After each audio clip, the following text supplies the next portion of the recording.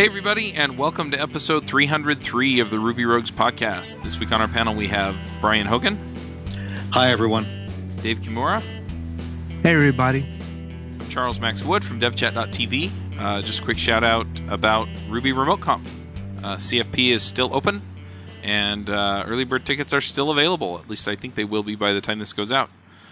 We also have a special guest this week, and that is Carlos Chacon. Hey guys, thanks for having me on. Yeah, do you want to give us a brief introduction, who you are, tell us about your podcast, stuff like that? Sure. So ultimately I am first and foremost the first knuckle dragger here on the Ruby Rogues podcast, and so I'm grateful to have that designation.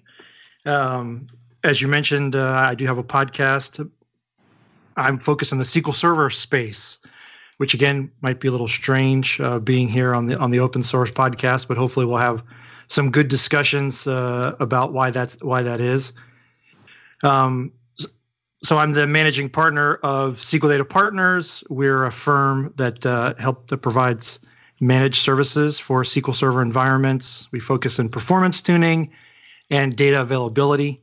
So as your applications grow and all of a sudden you decide that you want to make it more available so it can be redundant, things like that, we help organizations with things like that. We have a podcast focused on SQL Server related topics similar to this one, where we bring on guests and chat with them about SQL Server topics, called the SQL Data Partners podcast. And so I'm excited to be with you guys today. Hey there, this is Charles Max Wood, and I just wanted to talk to you really briefly about Freelance Remote Conf. I'm putting on a conference for people who want to go freelance or who are freelance, and bringing in some of the experts from the Freelancer Show to talk to you about how to find clients, how to collect money, how to build your business, how to specialize, and much, much more. So if you're thinking about going freelance, or you're already freelance and want to hear from the experts on how to go, become, or grow your freelancing business, then by all means, come check us out at freelanceremoteconf.com.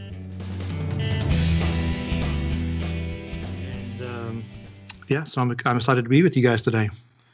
Yeah, so just to give a little bit of background, I met Carlos at Podcast Movement, and that's why I knew he had a podcast. That's right.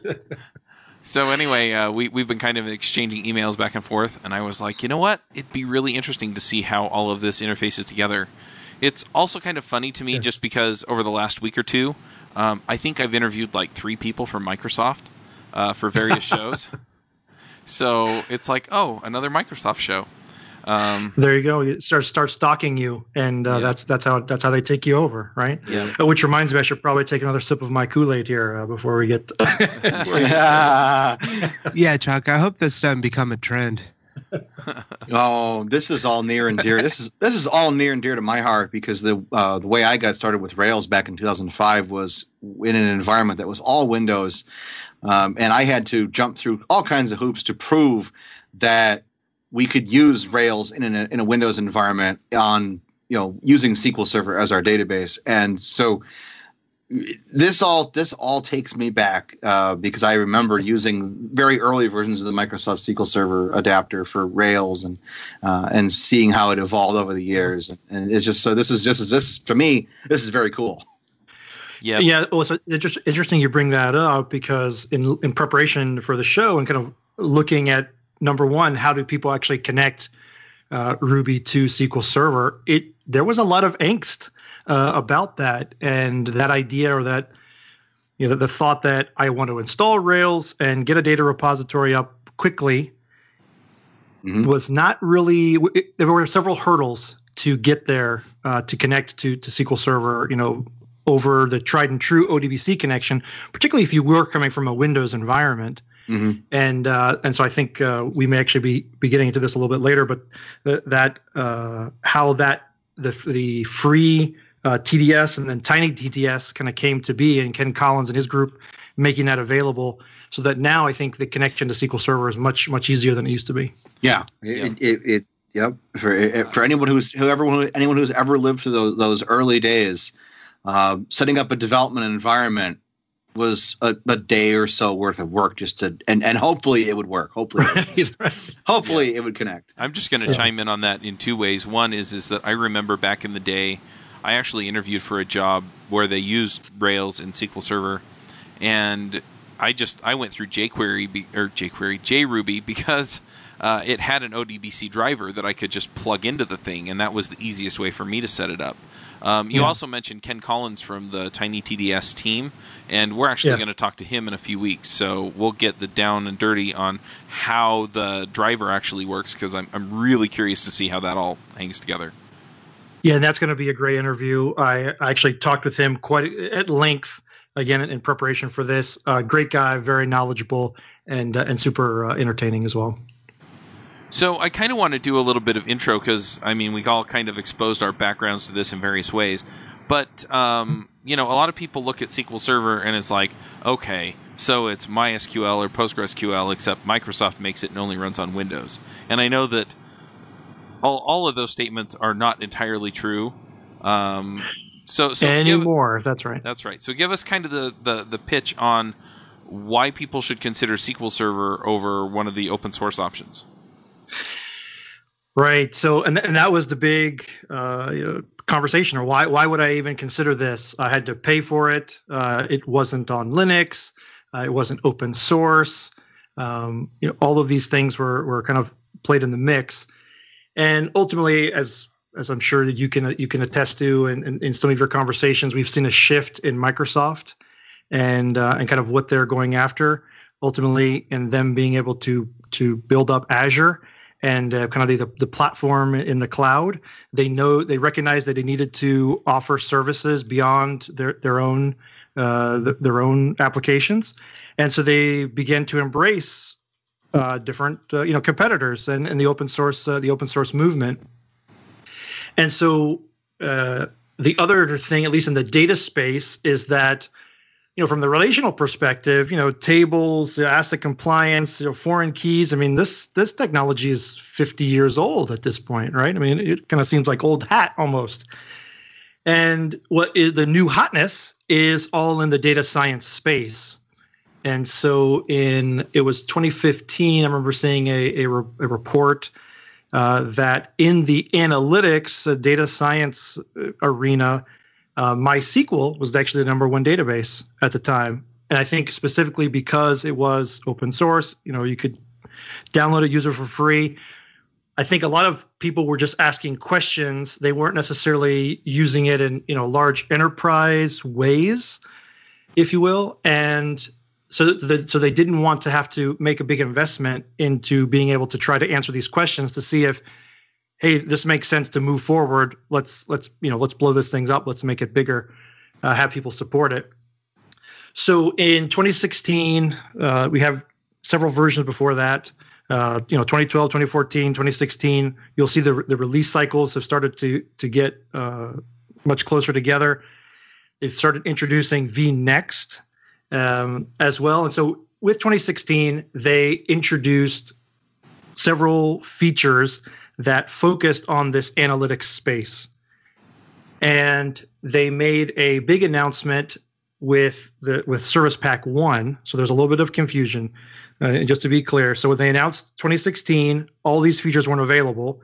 But in the fall of last year, they announced Service Pack 1. And then they basically said, hey, what these were enterprise features, we're going to push these back all the way into the local DB and Express versions. Oh, wow. So now you can get enterprise features for free because the Express version is free. Now there's a limit there. Your database can only be 10 gigabytes in size. But again, that idea of I just want to test something, see if it works, right? Start asking some questions. Maybe I have a subset of data, those types of things. Now I have an enterprise database architecture that has lots of great analytics features inside that I can get for free.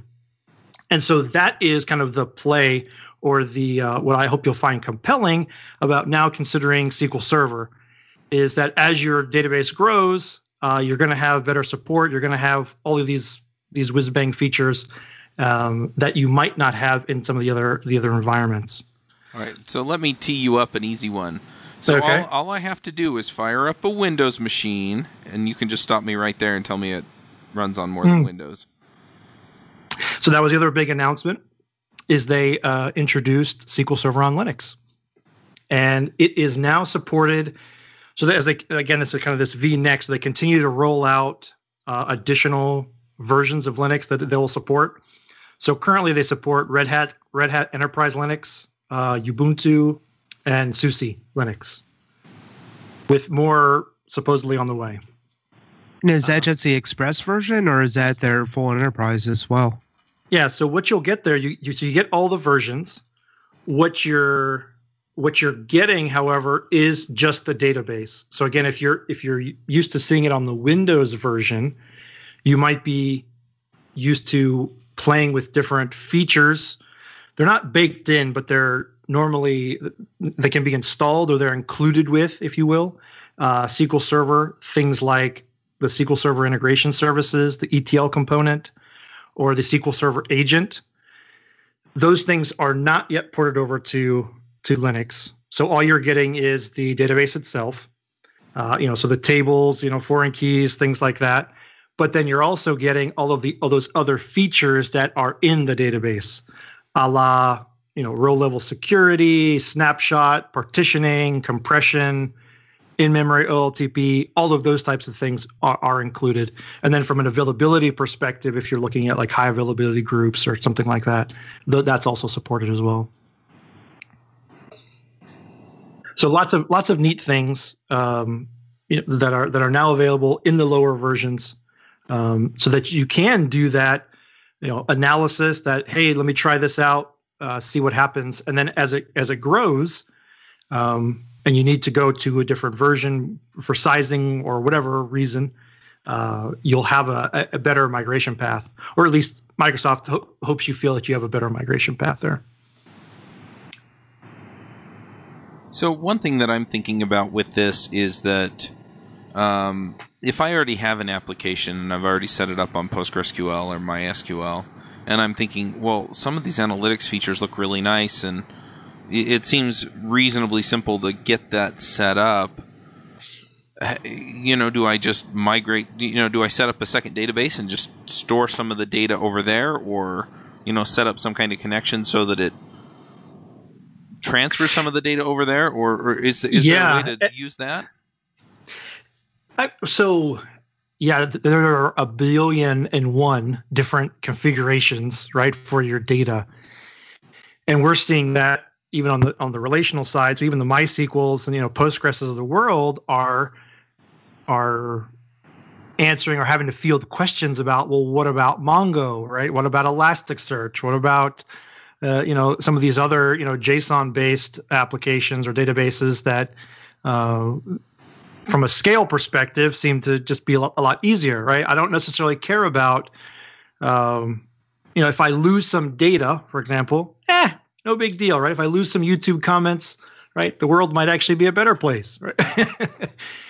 Instead of, from a transactional perspective, I deposit that $100 into my bank, I want my bank to make sure that it sees that, and I don't lose that information.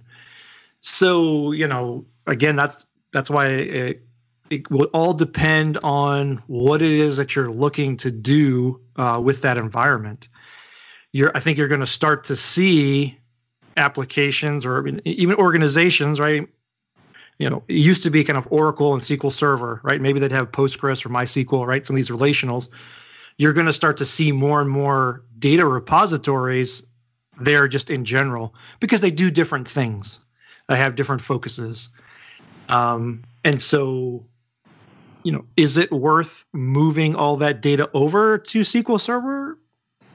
Again, it's going to depend on kind of where you are in the project, the goals for the analytics. Again, maybe you keep all that data in the engine that you currently have. You bring over subsets of that, a day's worth, a week's worth, a quarter's worth, whatever that is, and then you can use SQL Server to start attacking some of that data from the analytics perspective, and potentially using the tools that may or may not hook up with your repository that you're currently using, but do have a SQL Server interface. So that's approaching, that's approaching it from the side of I'm building a product or I'm building a new thing, and what advantages does it have to me? The other side of things is a situation that I was in where I wanted to use my Ruby stuff. I wanted to use it with the existing database systems they had. I wanted to migrate systems over, and just being able, just having this available, having this database available for exploration, having it available in the limited, the 10 gigabytes database size is limiting for a large enterprise application, but it certainly is enough for the Rails developer to get comfortable with it, to practice with it, to become familiar with that database, just as if they were familiar with an Oracle database or familiar with a Postgres database. Just because it makes the developer more marketable. It makes them able to slide into other situations. They no longer have to be necessarily worried about taking on a contract with an organization that, if they're a freelancer, would they turn down jobs because that organization happened to use Microsoft SQL Server? This gives them the ability to play around with it and see that it's not that difficult, and it works well, and there's some great benefits to doing so. Sure. And then to play nicely in that organization, so you have to roll in and be like, "Hey guys, thanks for all those SQL servers. I'm going to install my MySQL over here, and you guys have to then support it or whatever." Yeah. That doesn't really fly well in those kinds of organizations. Trust me, it doesn't work out well to anybody's benefit. You can if you can. A lot of times what I've experienced, and someone else can chime in too, but a lot of times what I've experienced is that maybe there is a new application, a new internal intranet application, but there's existing data in the SQL Server databases that you want to access, and so you kind of have two routes. One is, well, come up with some kind of replication strategy to export those to a MySQL database, and that's really kind of a hard road to go down.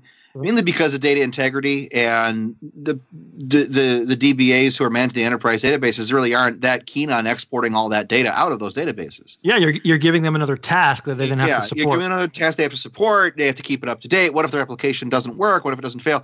And so one of the things that we had always had success with was we would run like the bulk of the applications on the MySQL databases, but we would have another Active Record connection. We'd have some of the models actually talking directly to SQL Server views or SQL Server tables, and there are some really nice strategies out there for Active Record doesn't have to be connected to just one database backend. There are lots of ways to connect to multiples.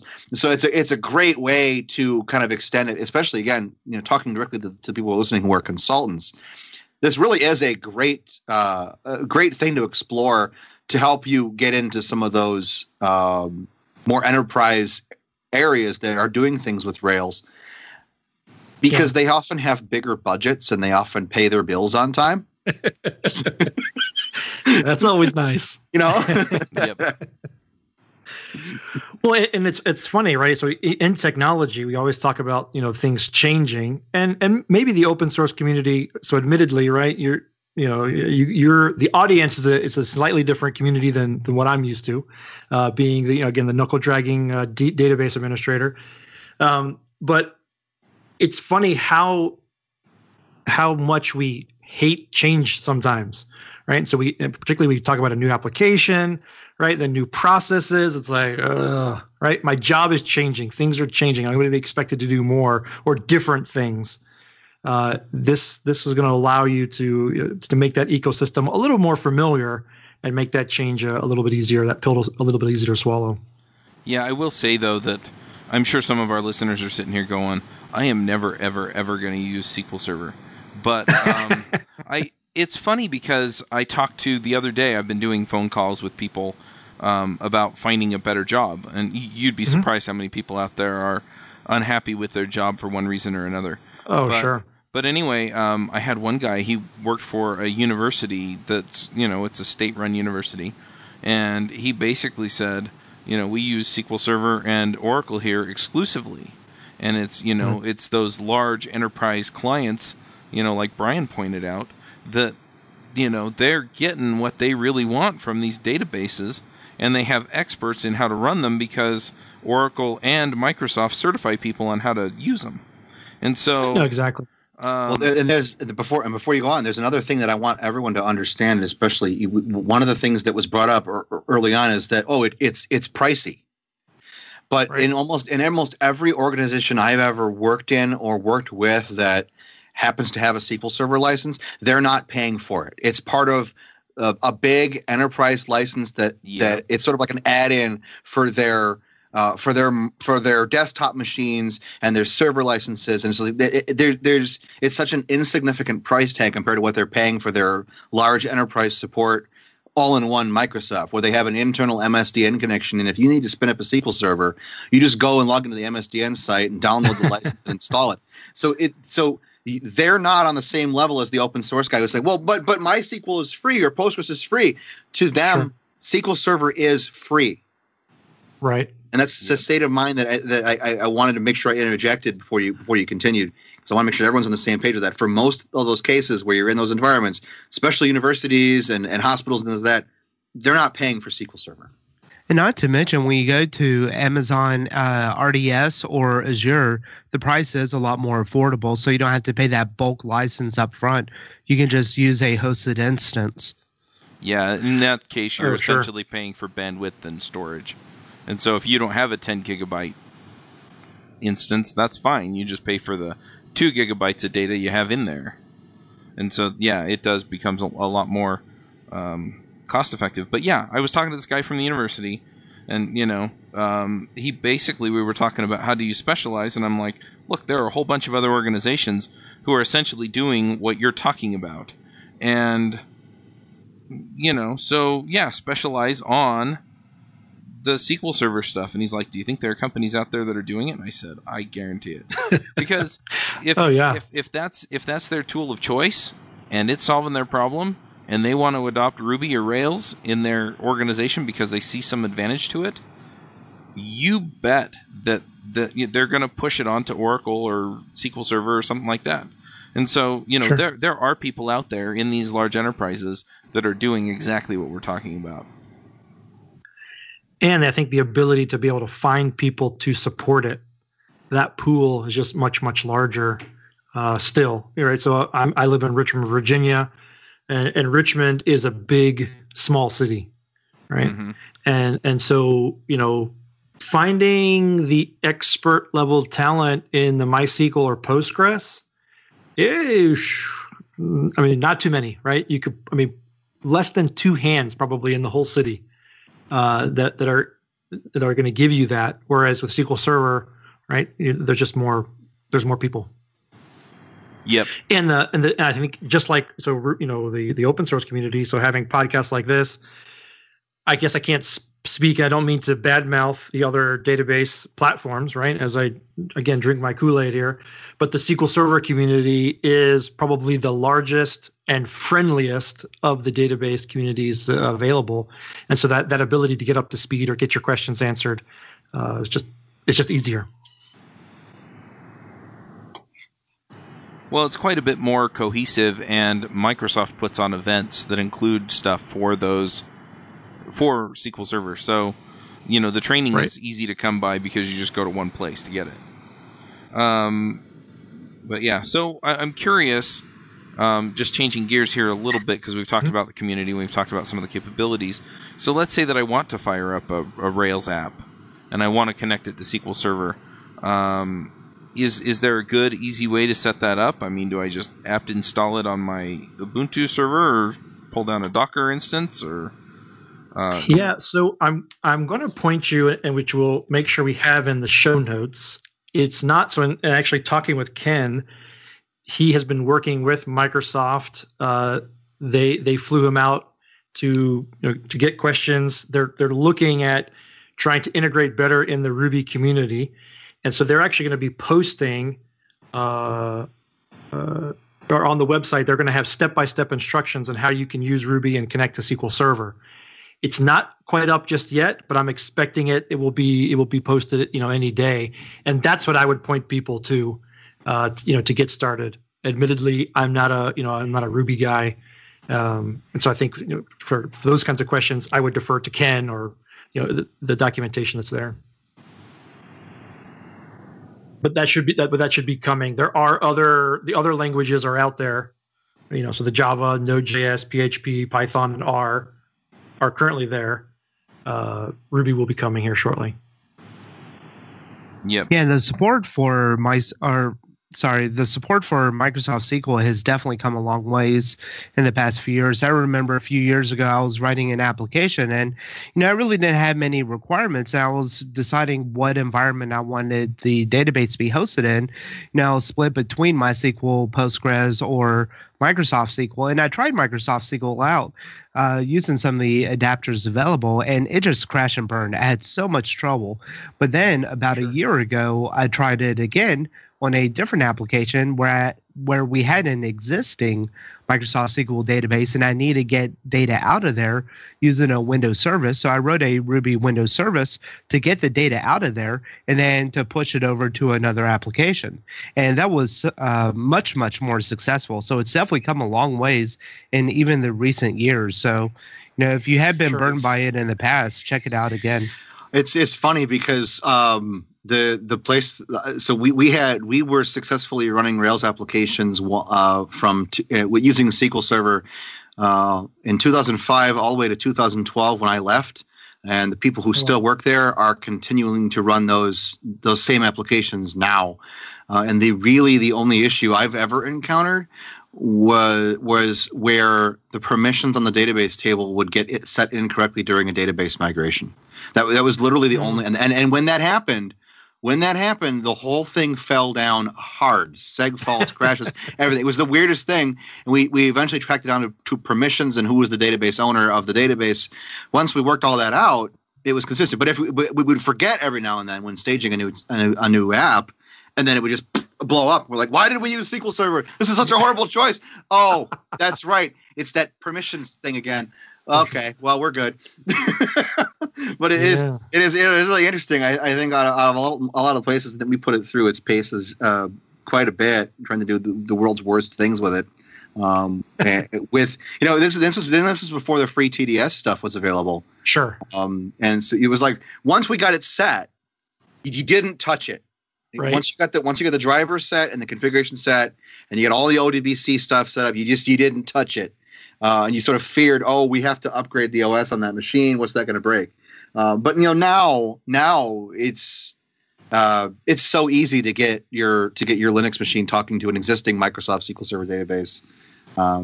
It's so many thank yous to Ken and everybody else. Who's made it so easy to do now compared to the way it was.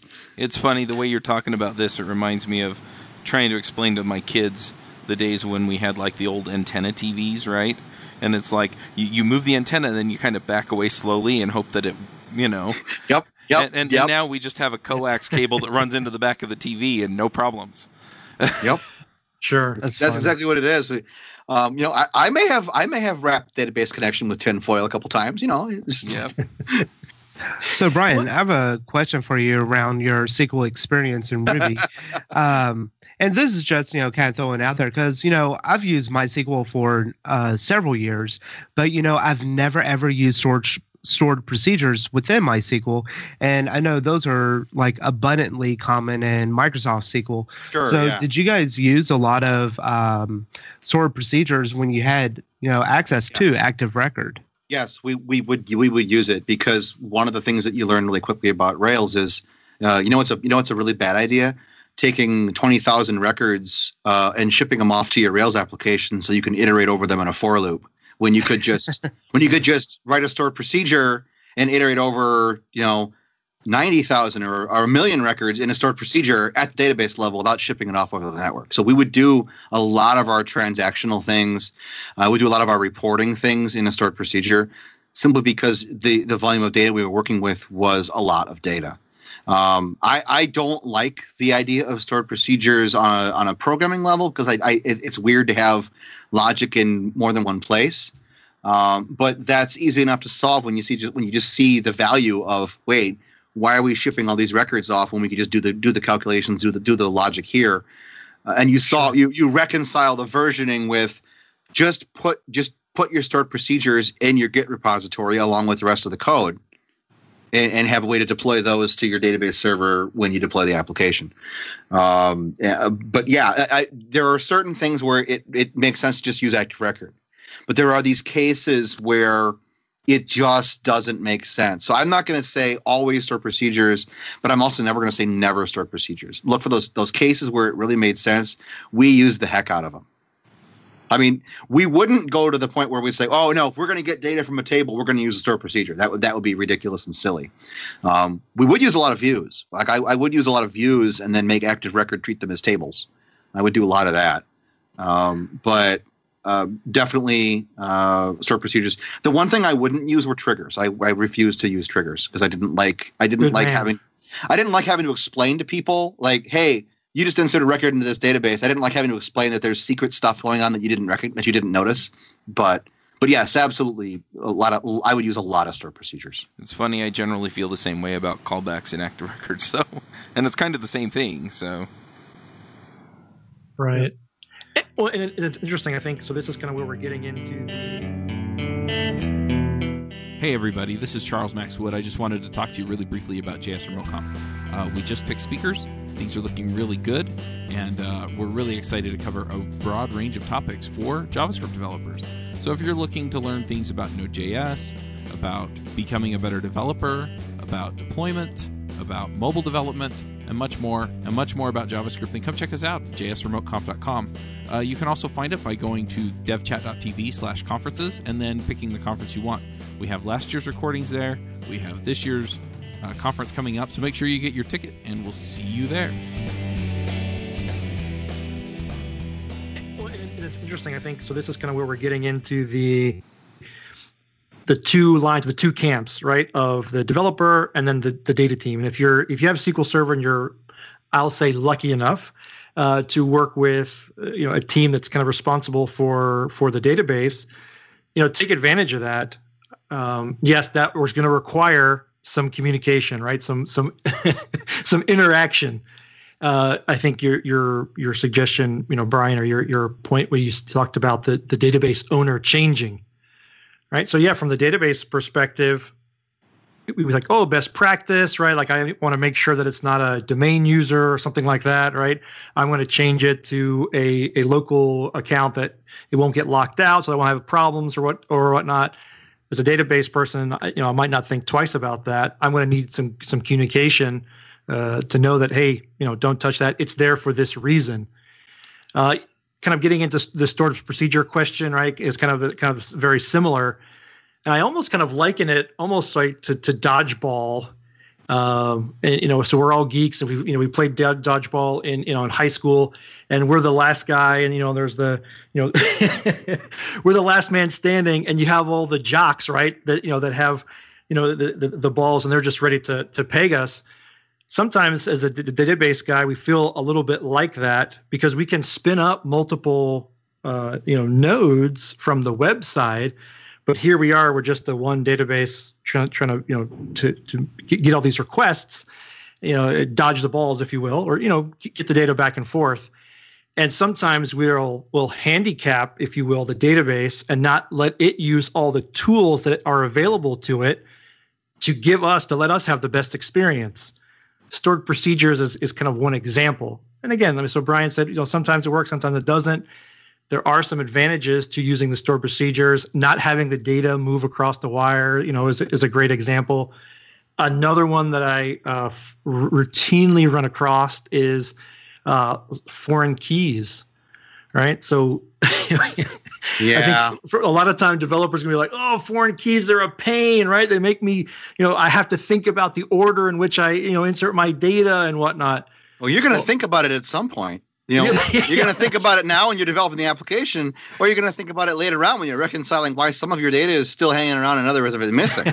You're going to do that thinking. It's just a matter of when you do that thinking. Trust me. Well, and the other issue is that Active Record kind of does its own foreign key magic, and so I see people basically use the magical Active Record name for the field, and then they don't set up foreign keys in their database. And right. I'm hoping you can explain why that actually makes a difference in your database beyond maybe just data integrity. Sure. So data integrity is a big deal, right? And Brian kind of mentioned like, hey, you can try to put that into the application, but then you're relinquishing the rights the database has to ensure that the data integrity is there.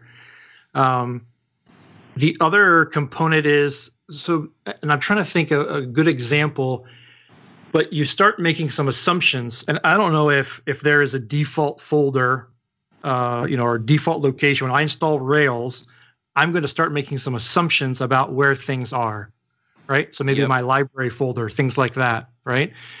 Now, maybe as a good programmer, I'm always going to want to check that assumption before I just plow through and get an error.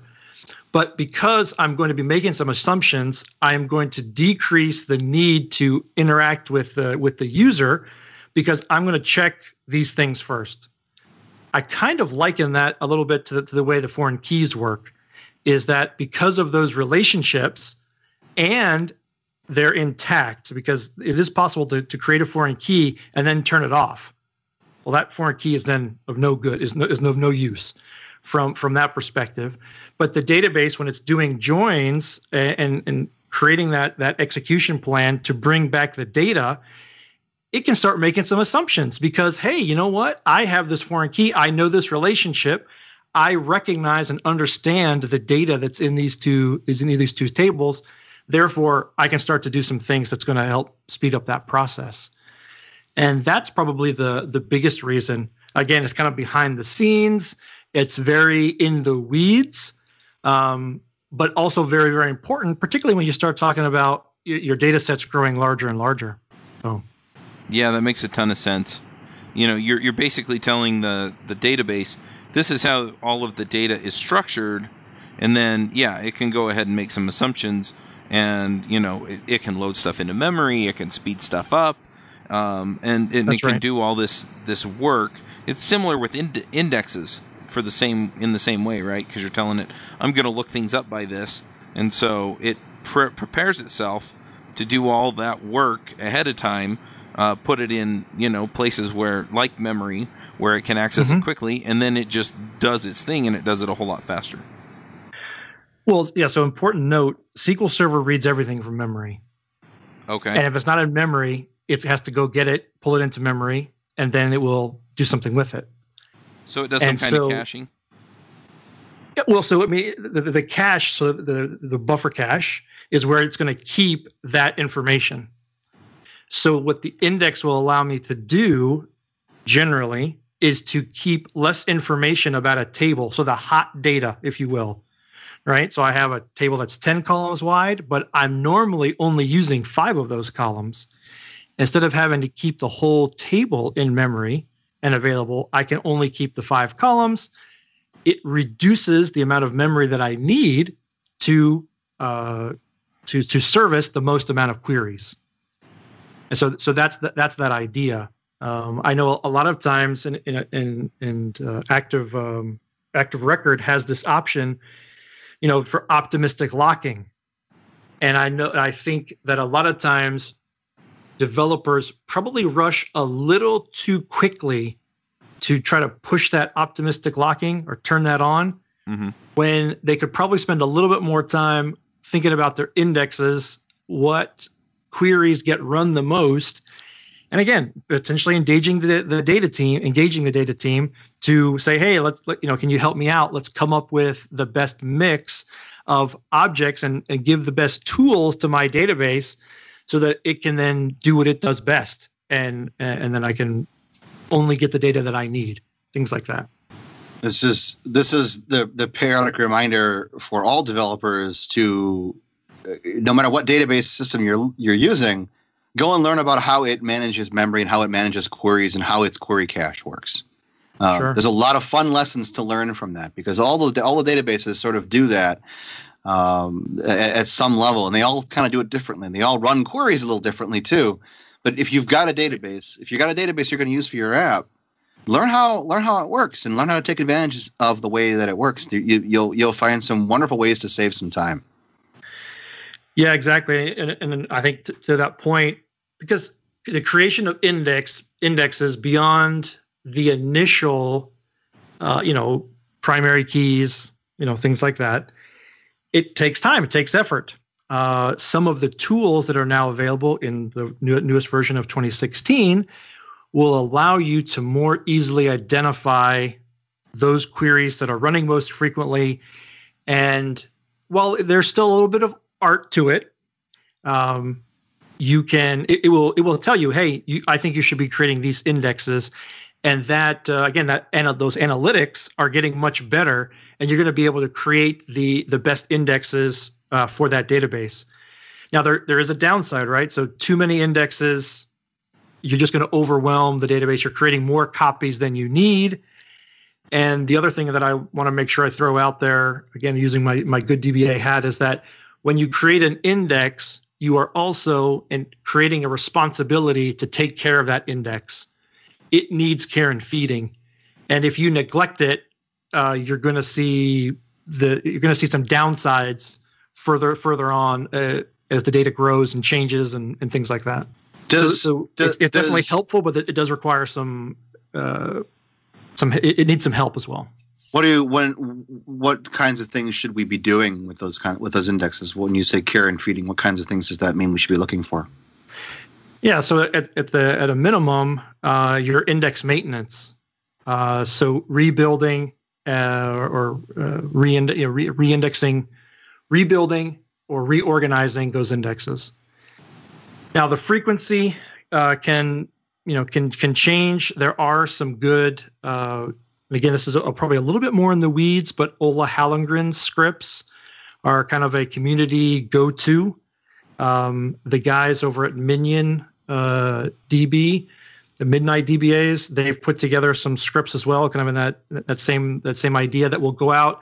You can run on a nightly basis, and it's going to investigate those indexes a little bit and say, okay, based on your fragmentation level, what should I do that will take the least amount of time to provide the most benefit to the index?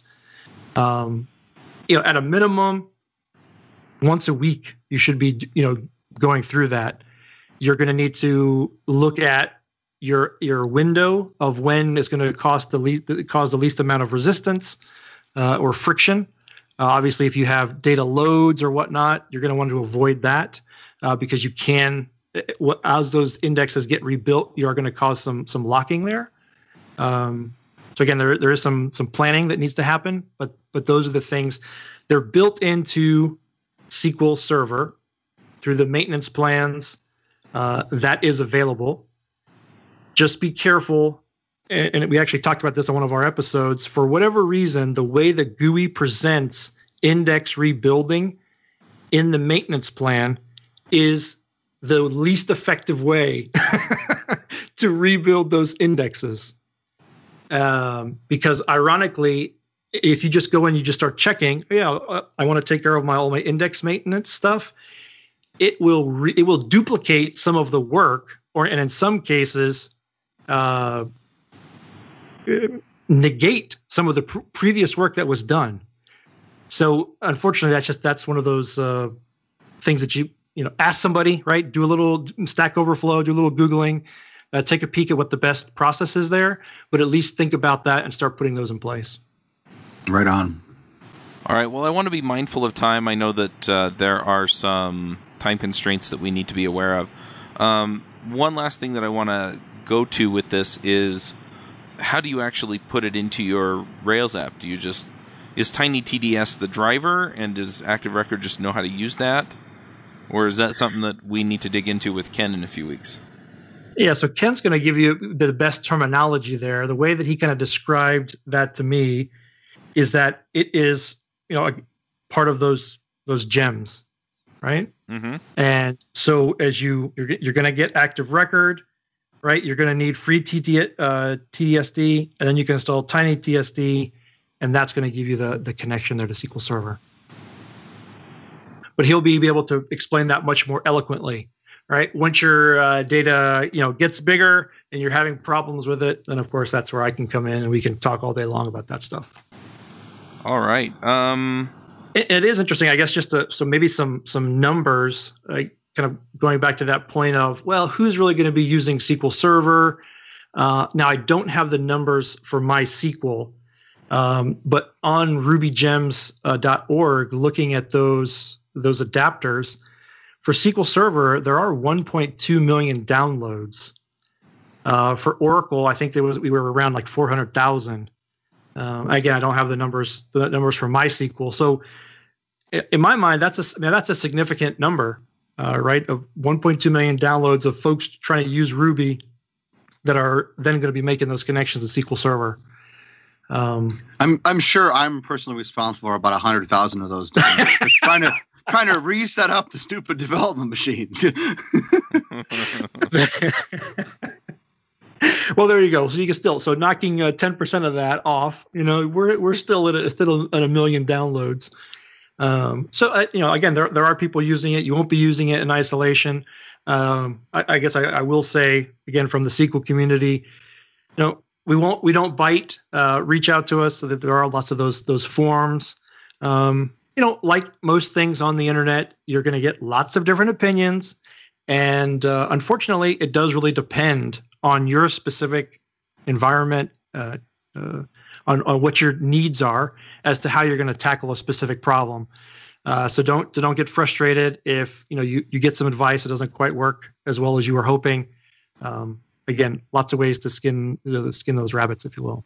Yeah, I would say one of the things that I do miss a lot from the time I spent with SQL Server was I haven't used them in so long. They've changed the name of them, but they used to be way a long time ago called these things called the DTS packages, and we used a lot of them for doing imports. And I know they still exist, but if you have other kinds of databases you have to integrate with, and you need to pull a bunch of data together into a database, the tooling that SQL Server provides, at least on Windows, is it's incredibly cool.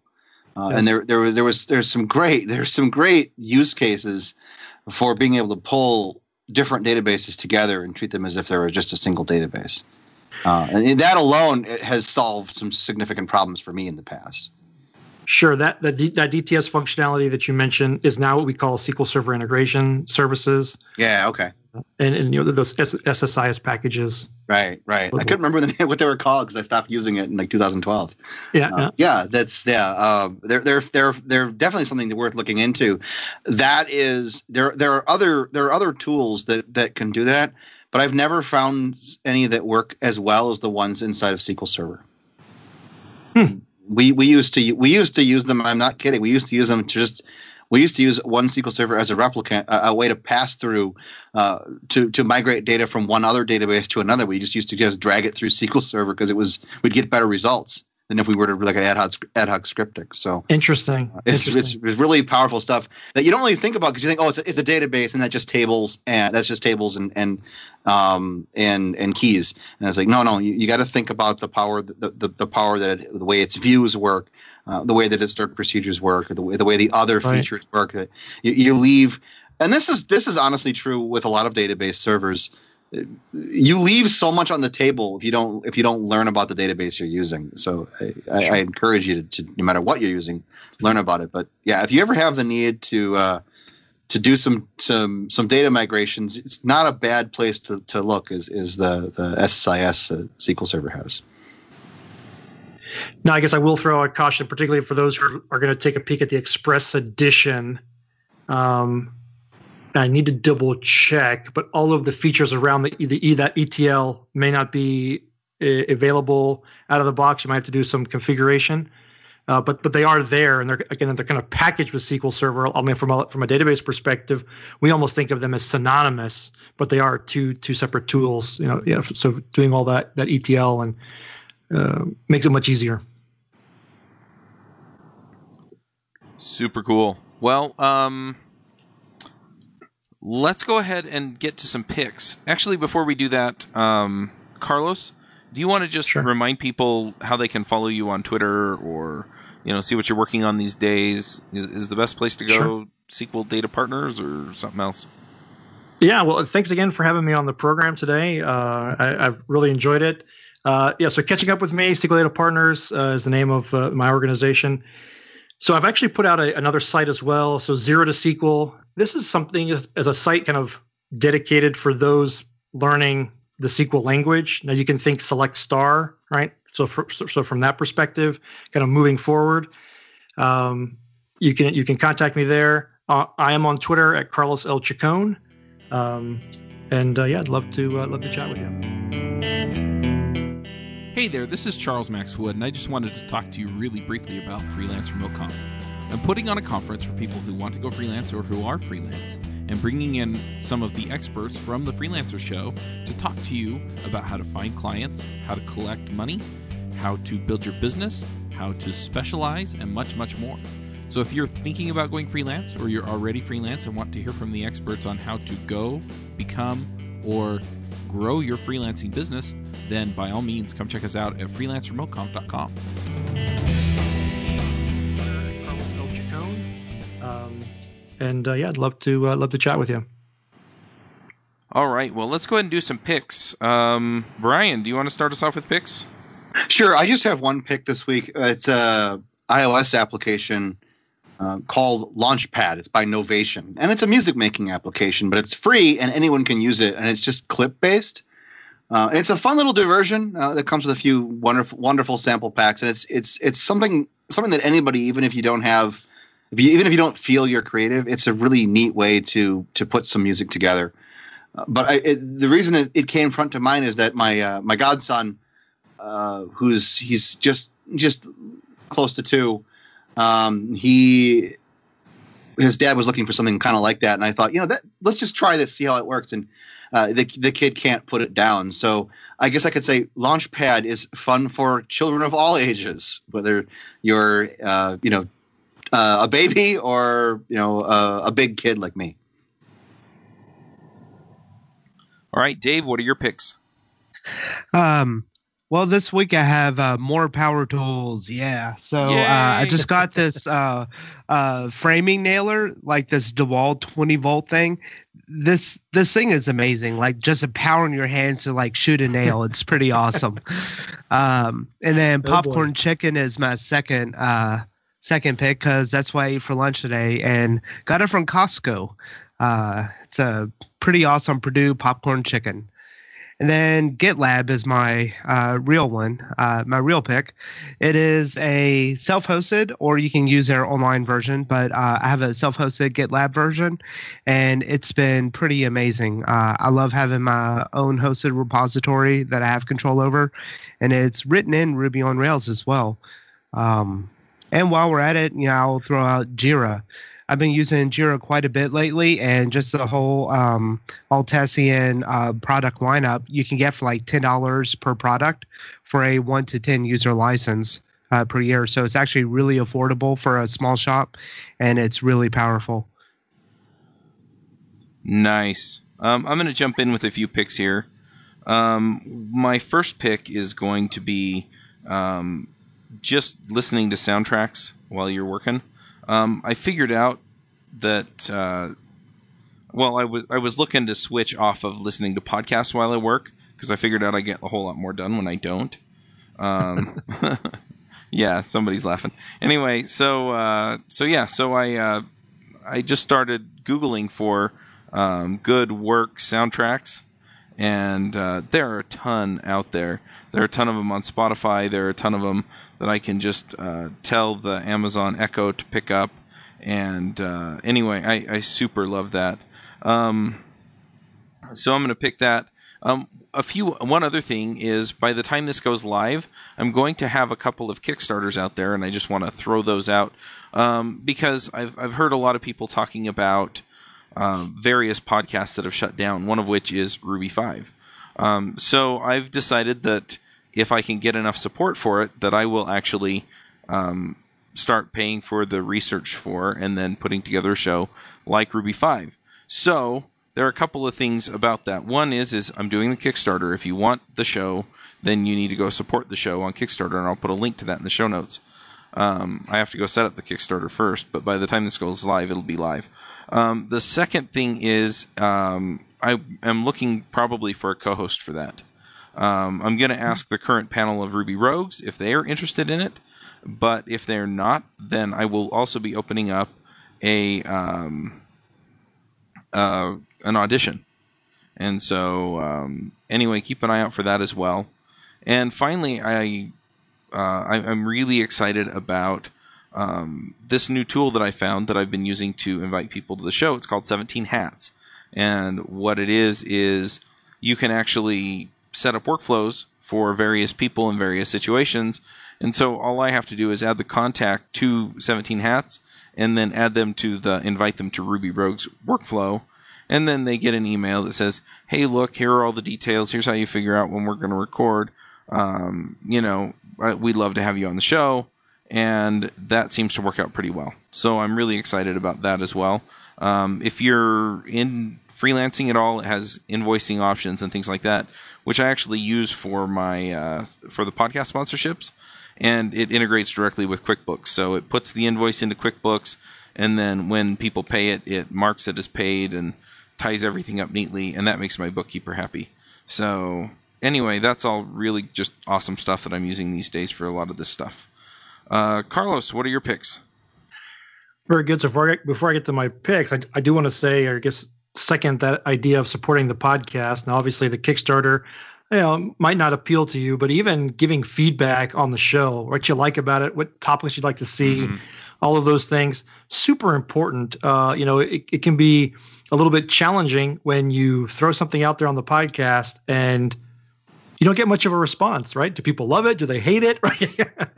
Right? Talk to the hosts, right? They really like that feedback. And then, of course, if you want to support them with the Kickstarter and some of these other projects that they're working on, they're going to appreciate that as well. And that will help them to continue to put out all this great content. So hopefully our conversation has at least opened the doors to a few more SQL Server installations. And so once you do that and you want to start getting some additional insights into that SQL Server, my partner and I, Steve Stedman, have put together a SQL Server monitoring tool. It's free to the community, to everyone. You can find it at databasehealth.com. So currently it only runs on Windows. So there is that. We'll start looking at a Linux version here shortly. But that is going to give you kind of a graphical way to be able to peek into your environments and start getting some analytics there. Also, just from a baselining perspective, or just to see how things change over time, it will capture that information. So then if you need to bring in someone from the data team or whatnot, or as your skills continue to evolve, you'll be able to say, oh, I see there was a big change here. Either what did we do? Could we apply something to help combat that, things like that, and get some better insights into your database. The other pick that I have is a YouTube video called "Not the Future" by the guys at Bad Lip Reading, and oh my gosh, it's so funny. This is the kind of the Star Wars parody, and so even though it's not the future. It really happened a long, long time ago. And one of the comments the guys mentioned is that the first time you're like, okay, that's pretty good. The second time you're like, that's really cool. And then like 500 listens later, you just belt out the chorus, right? You're just singing along because it's super catchy and super funny all at the same time. And so that I want to leave that as my last pick for today. Awesome. Well, we really appreciate you coming, Carlos, and talking to us. And hopefully, some people go check out SQL Server. Maybe it's the tool that does the thing that your current tool doesn't do, and that's what you need. Sure. And that's what we're looking for with these shows, is just to, help folks level up and solve problems. And this is something that's out there that I don't think a lot of people reach for first, and maybe people should be considering it. Right. And I guess I'll make an open invitation as well. Because we have the podcast, and if you think there are topics that you don't see good, I'll say support for from an introductory perspective, or you'd like an overview in a panel type conversation like this, let me know, right? Contact me and let me know what the topic is, and we'll see if we can't put it together. And I'd be happy to do that for you. All right. Well, we'll go ahead and wrap this one up, and we'll catch you all next week. All right. See y'all later. Take care, everyone. Thanks, guys. Thanks, Carlos. That was awesome. That was awesome. Oh, good. I'm glad. I'm glad you enjoyed it. It's always awesome. Bandwidth for this segment is provided by CacheFly, the world's fastest CDN. Deliver your content fast with CacheFly. Visit CACHEFLY.com to learn more.